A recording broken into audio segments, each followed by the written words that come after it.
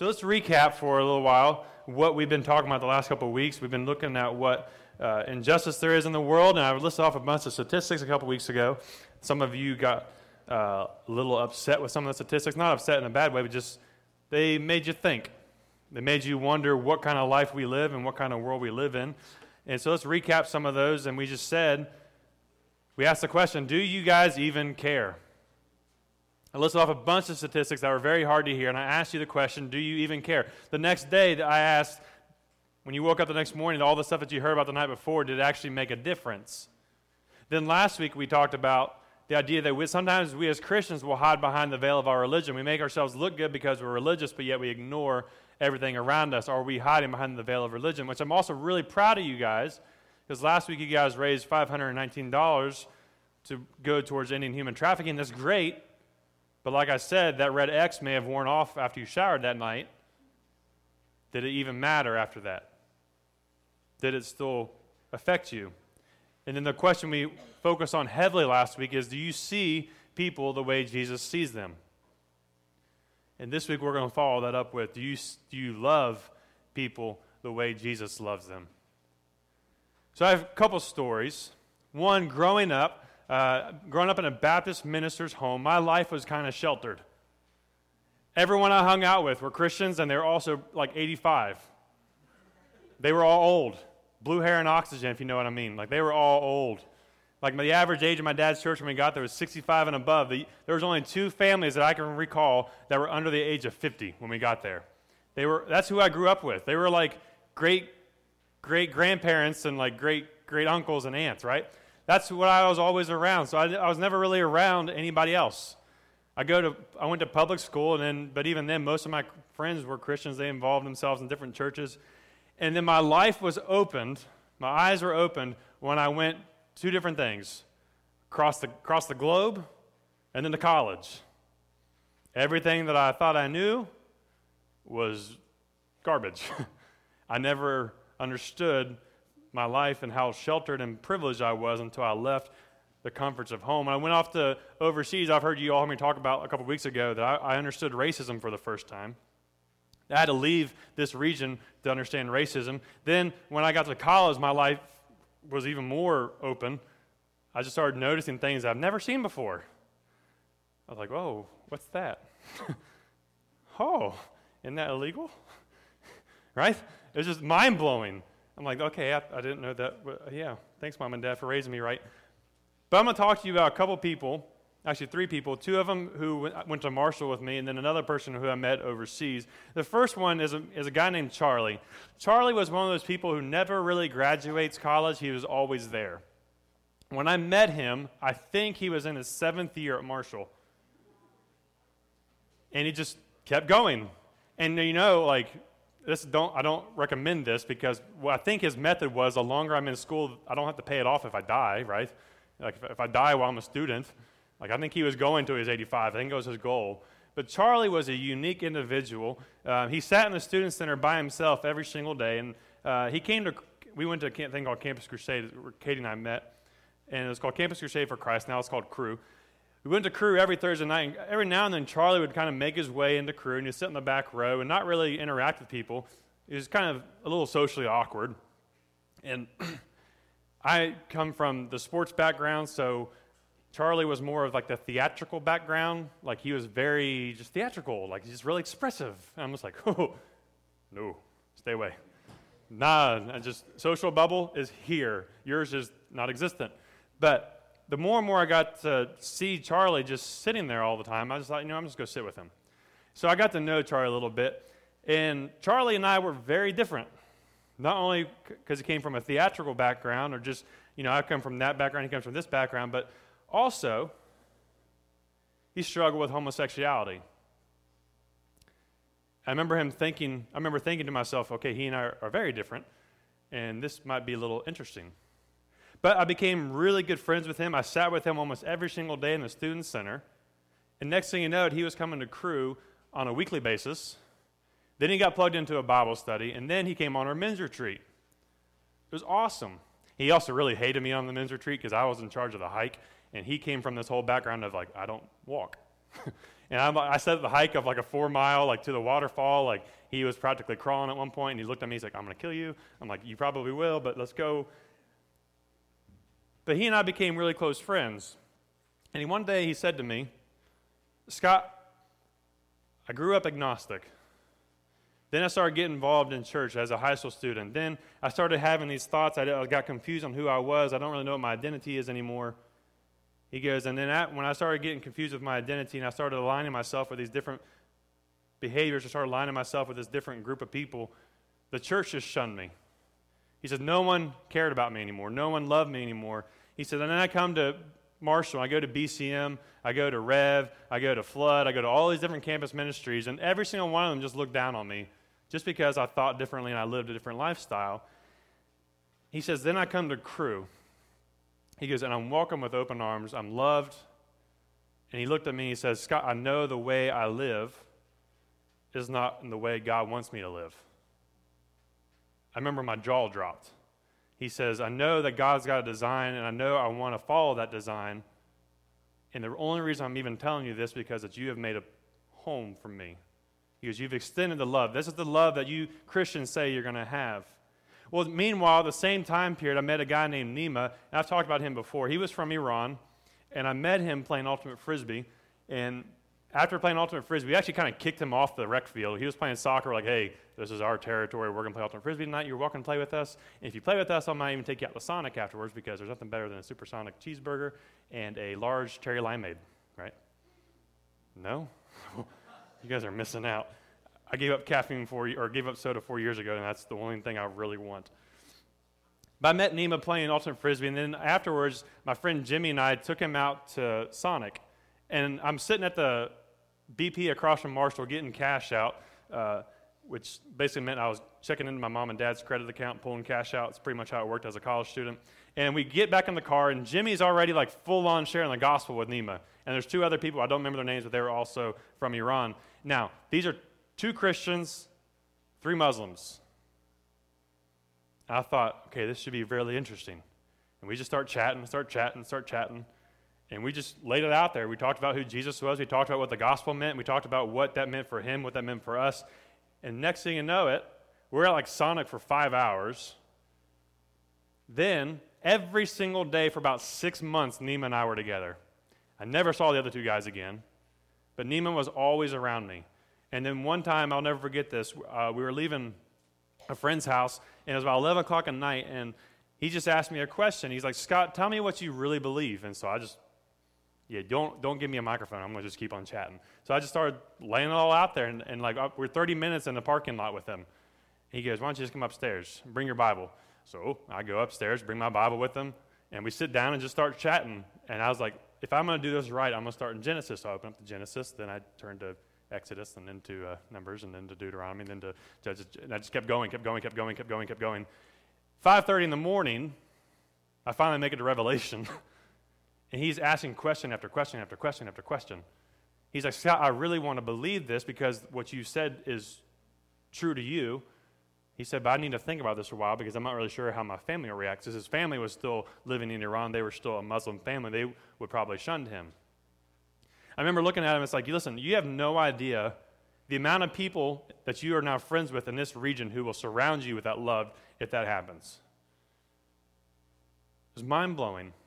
Fast forward another year, I'm over in South Africa, and I'm sitting in a Muslim man's home building bird cages with him as a mission project. It was really cool.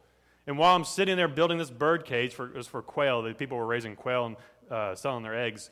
While we're sitting there, over a loudspeaker, about a mile away, the Muslim call to prayer starts booming over the community, and he literally dropped his instruments and just stood there, bowed his head. I was like,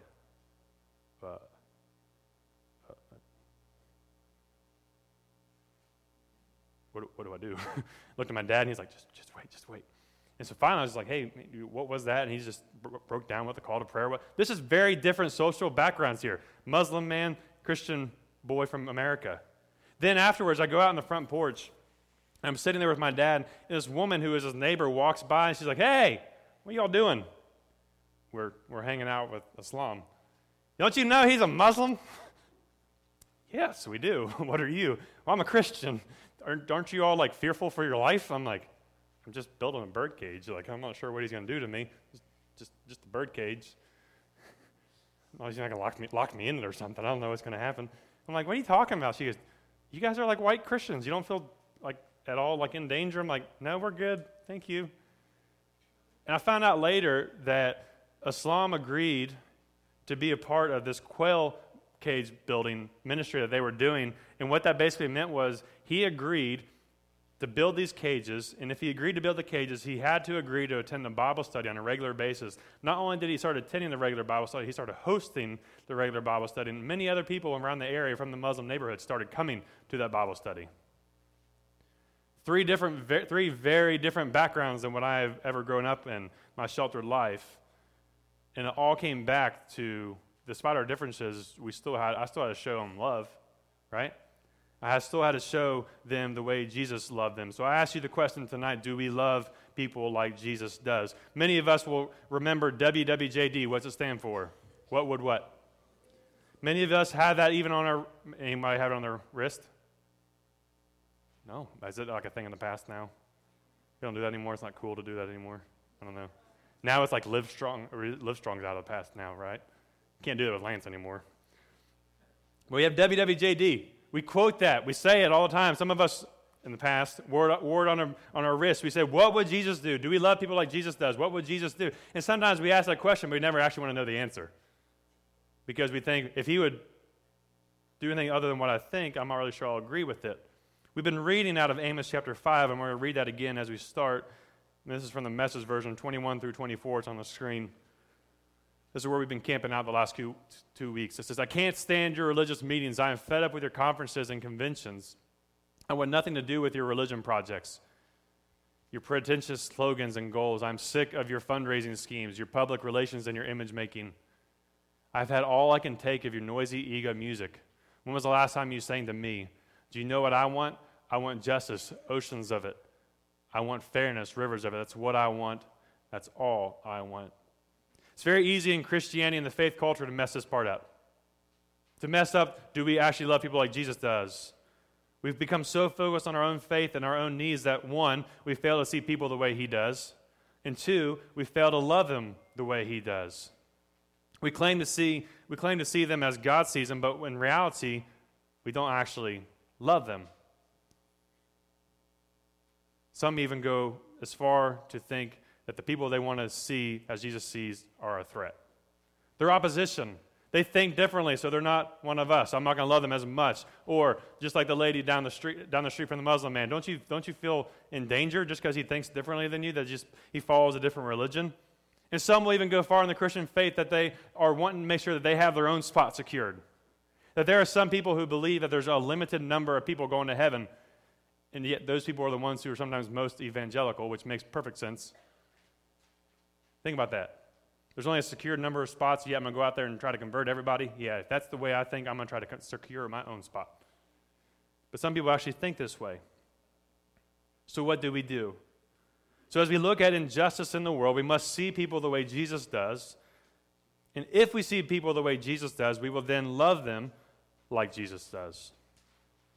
I'll explain. Because I think just seeing somebody is acknowledging them.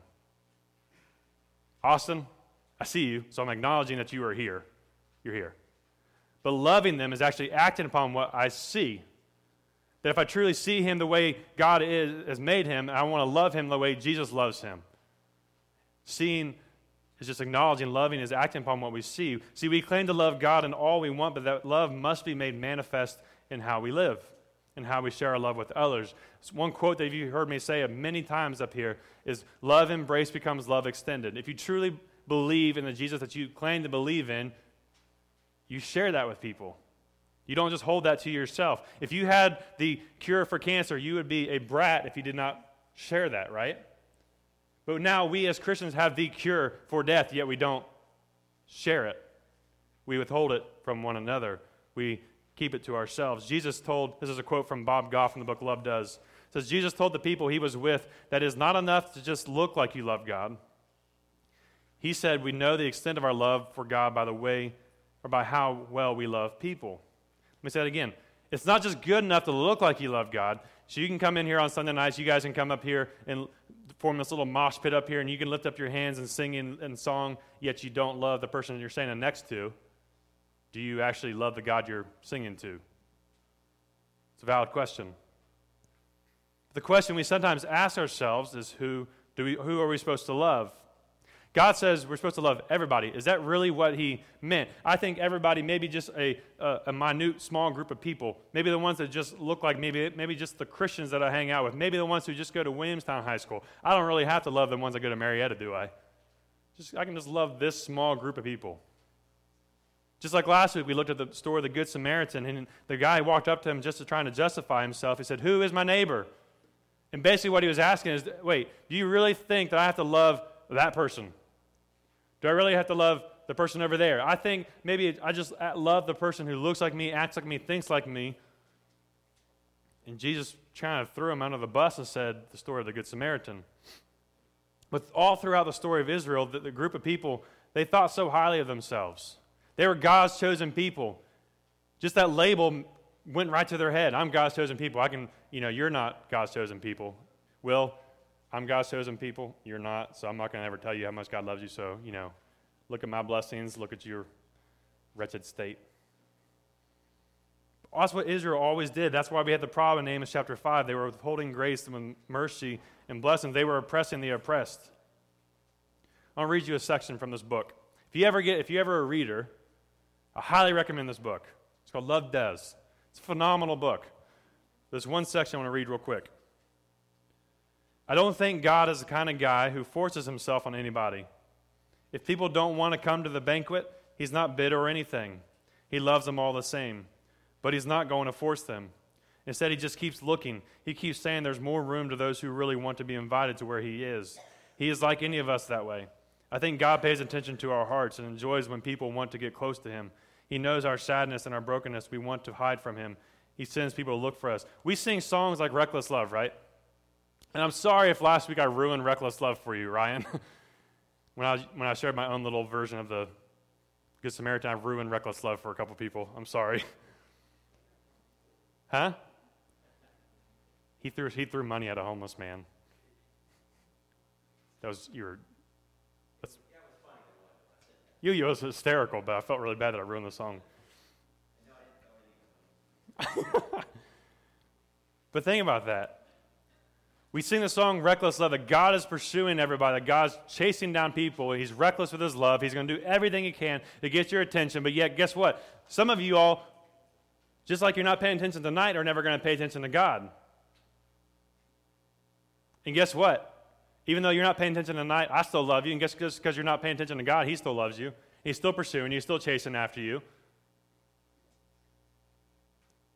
When we see and love them like Jesus does, we will then understand, listen, every life is precious. When we see and love them like Jesus does, if we recognize that he is chasing down every single person, not just the ones in this room, not just the ones who claim to be Christians, not the ones who claim to be following him, we will then understand that every life is precious. For all of you Walking Dead fans, anybody? Walking Dead fans, there you go. That's it. Wow, 5 people.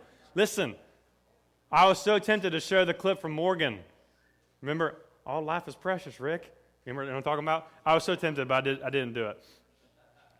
But for those of you who don't watch it, you heathens, actually we're probably the heathens that watch it, but in reality, in the show, Morgan, one of my favorite characters, becomes this like weird like Zen master, like all life is precious, and he just starts like everything is precious. The tree is precious. That person's precious. The zombie is precious. I'm like, you nut job.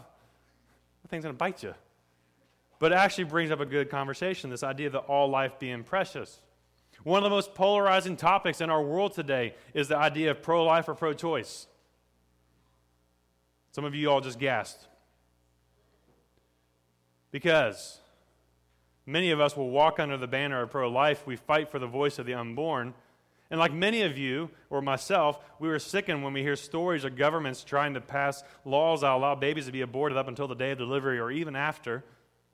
And honestly, if I'm being real with you guys, there's no other social or political topic that gets me fired up more than that.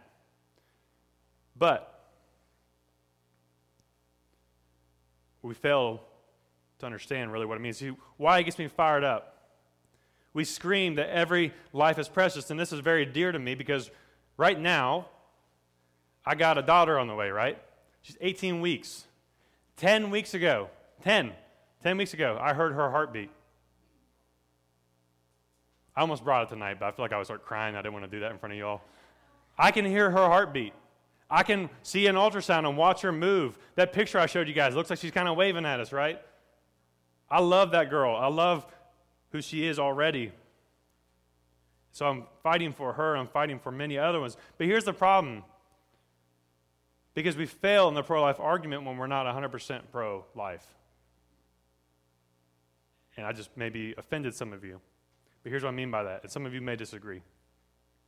But to be pro-life means I have to fight for the life of the unborn, right? Yes. I have to fight for the life of the mother. Yes. I have to fight for the woman who's been raped. Yes. I have to fight for the men and women in slavery. Yes. I have to fight for the refugee. I have to fight for the drunk. I have to fight for the drug addict. I have to fight for the one who's overdosed 7 times and keeps getting Narcan. I have to fight for the men and women who are abused. I have to fight for the men and women who have abused you. I have to fight for the one who's mentally ill. I have to fight for the one who's harmed you emotionally or mentally. And I have to fight for the ones who are on death row.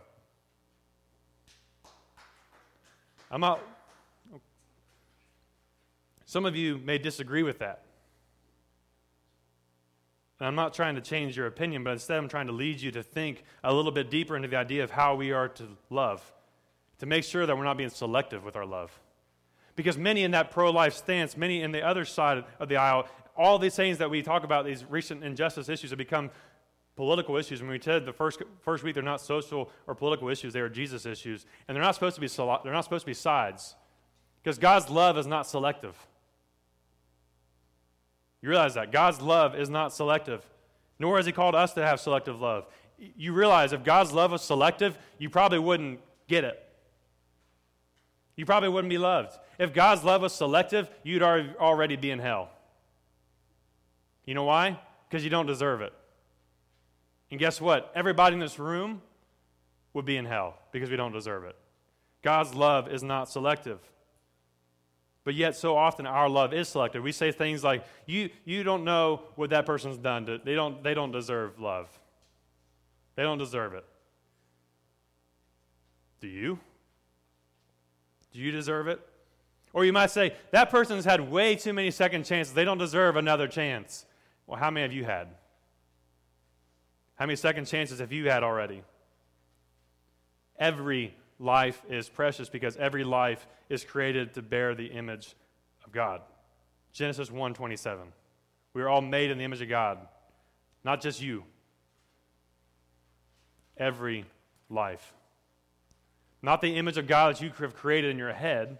See, in our world today, especially in Christian America, we have this bad tendency to create our image of God. Think back to the movie, which I've said this before, and it fell flat on its face, but I'm going to say it again. The movie Talladega Nights with Ricky Bobby. I like to picture my Jesus as a figure skater. Or I like to picture my Jesus as a mischievous badger. Right? We create this image of God that this is what we think God looks like. Some of us think God's a white Christian from America. Speaking English. Probably voted for Donald Trump. He's probably a Republican. This is the image that we create of God. And if we say this is the image of God, you who don't fit this image, you're not made in this image. You're going to hell. It's mind-blowing. You might laugh, but it's true. We make God into our image, and then we bash people for not being in that image. But listen, it is pure injustice when we strip mankind of this highest honor. It's pure injustice that all men, all women are created in the image of God. If you strip that from them, that is the biggest disservice you can ever do to somebody. That is the biggest injustice that there is in this world.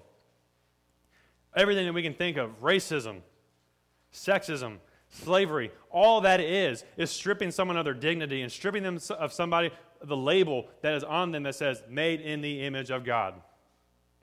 You know how every single toy or every single device that we have, you look at the bottom of it, it says made in China? It's the same thing. That thumbprint that you have is a unique imprint on your life that says, I am made in the image of God. And if you strip them of that dignity, if you strip them of that, it's the biggest injustice you'll ever do to somebody.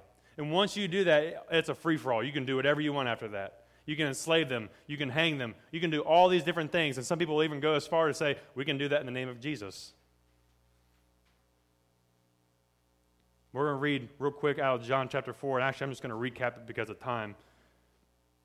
But Jesus comes to Samaria. Remember, Samaritans, Israelites did not get along. They did not like each other. Jews would go out of their way to walk around Samaria. And it says Jesus had to go through Samaria. And while he's tired in his journey, yes, Jesus got tired. Yes, he was the Son of God, but yes, he was also a man. He gets tired. He sits down by the well to get something to drink. Meanwhile, it says it was about noon. A woman walks up. You don't go to the well at noon. You don't go there at noon. That just means you're trying to hide because no one goes in the heat of the day. You always go in the early morning. You go in there late at night. This woman comes there in the heat of the day, and she starts talking with Jesus, and Jesus crosses his cultural and social barriers. He starts speaking to this woman. He starts talking to her about religion. He starts talking about worship. He starts talking about this idea of this water that will allow her to never thirst again. And she starts saying, like, hey, why are you talking to me? You are a Jew. You don't talk to me. You're a man. You don't talk to me. And Jesus keeps going on further, and as he starts pressing into her, he says, hey, go call your husband. She's like, I don't have a husband. He's like, yeah, you don't. You have had 5, and the one you're currently living with is now not your husband, you little, the world will probably call you a slut. Jesus didn't say that. It's me. 5 husbands, the one you're currently with is not your husband. She's like, oh, I can see that you're a prophet. He's like, no, I'm not a prophet. I am the Son of God. And it says after that, her life was forever changed, and we'll pick up in verse 27, I believe. Just then his disciples came back, and they marveled that he was talking with a woman, but no one said, what do you seek, or why are you talking with her? Get this. Jesus just reveals himself to this woman. He just says, here is the gospel. I am the Son of God. And her life is forever changed. And the people who followed him, the ones who claimed to be believers in him, walk up and say, in their minds think, why is he talking to her? Because all they see is this Samaritan slut. They're like, why are you talking to her? But listen, Jesus did not see her as a Samaritan woman, but he saw her as a daughter of God. He didn't see the cultural barriers. Just because she was Samaritan, he shouldn't have talked to her. Just because she was a woman, he shouldn't have talked to her. There was parts of the Jewish faith that says if you talked with a woman and it wasn't your wife, you could be put in prison. And he's talking to her. And they viewed the Samaritans as unclean. But he didn't see that. He did not see the Samaritan woman. He saw her as a daughter of God. Meanwhile, the disciples only saw her as a Samaritan woman with a poor reputation. That's all they saw. But Jesus saw her and he loved her and he spoke truth into her. He did not sidestep the issues. He didn't go, you know what, it's okay if you've had this many. I'm not going to, let's kind of sugarcoat this a little bit. No, he went right into the wound. He went right into it. He addressed it. He addressed the very thing that brought shame and humiliation to her life. And because of this, she was genuinely touched with her encounter, and her life was forever changed. But the disciples only saw a woman with a poor reputation. They only saw the distinctive and defining characteristics that made them feel superior. They felt superior because they were men, they were Jews, they were a chosen nation. They felt superior. They only looked at the distinctiveness that made them feel superior. They lacked compassion. Well, what happened after this? Verse 28, so the woman left her water jar and went away to the town and said to the people, come see a man who told me all that I ever did. Can this be the Christ? They went out of the town and were coming to him. Skip down to verse 39. Many Samaritans from that town believed in him because of the woman's testimony. He told me all that I ever did. So that when the Samaritans came to him, they asked him to stay with them, and he stayed with them for 2 days. And many more believed because of his word. They said to the woman, it is no longer because of what you've said that we believe, for we have heard for ourselves, and we know that this is indeed the what? Savior of the world. The very first time the phrase Savior of the world is ever given in Scripture is from a bunch of Samaritans. And they should not have even heard this story, but Jesus came cross-cultural and social barriers and went right to the woman and spoke truth unto her. And because her life was forever changed, remember, she had a reputation. If she's going to the well at noon, she clearly had a reputation. So when she comes back changed, everyone noticed it. And because everyone noticed it, they wanted to hear for themselves what Jesus had to say about them. And he revealed himself to them, and many more believed. So what does this mean for us? I'm going to read one more section out of this book. But Jesus never acted like that. When you read the Bible, the people who loved Jesus and followed him were the ones like me who don't get invited to places, Yet Jesus told his friends they were invited anyway. In fact, he told them that the religious people weren't the ones who decided to get into heaven and who didn't. He said the people who followed him should think of themselves more like ushers rather than bouncers. It would be God who decides who gets in. We're the ones who simply show the people their seats that someone else paid for. Every single one of us are the ones who would not get invited to the party. We are the ones who would not get invited into heaven. We're the ones sitting at the well in shame and humiliation. We're the ones who don't want to be seen, yet God still says, come. Come, follow me. And through that, once we have followed him, he's now asking us to turn around and go back to the same well we came from and bring other people's with us. Bring other people to Jesus. And it said in that section, I love that, it says, are you an usher or are you a bouncer? Are you the one at the door saying, nah, you don't belong. You don't deserve to come in here. Or are you an usher? You're the one going, bringing them by the hand to the seat, saying, listen, I have tasted and seen that God is good, and I think you will love him just as much. So as we close this up, a couple of things I want to share with you. First is that we must be filled with the highest priority and the sense of urgency to love the people the way Jesus loves them. It said shortly after, right before it says the Samaritans came back, Jesus says, my food is to do the will of him who sent me and to accomplish his work. Do you not say there are yet 4 months, then comes the harvest? Look, I tell you, lift up your eyes and see that the fields are white for the harvest. What Jesus says is that I don't need the food, because they came back asking, are you ready to eat? He's like, no, I don't need food. My satisfaction comes in doing God's work, God's will. That is supposed to be our satisfaction too. That's supposed to be our highest priority, and yet our highest urgency also. It says the fields are white for the harvest, which that means they're ready to go out there. They're ready to be harvested. We're supposed to go out there now and do this. It's not when you guys are educated enough. It's not when you have enough knowledge. It's not when you have enough wisdom. God says, I want you to go out there and do this now. We must have a highest priority and sense of urgency. Do not be selective with your love. Second, this love that we're supposed to have is supposed to be cross-cultural and social barriers. Supposed to cross cultural and social barriers. It's not just for the white American Christian church. John 3:16 says, for God so loved the what? Say it a little louder. God so loved the what? It did not just say Christian America. It did not just say the Baptist. It did not just say First Baptist Williamstown. God so loved the world. We are not supposed to be selective with that love. The church must be the place where this is most evident. And then to close, Galatians chapter 3, verse 25. One of my favorite sections of Scripture.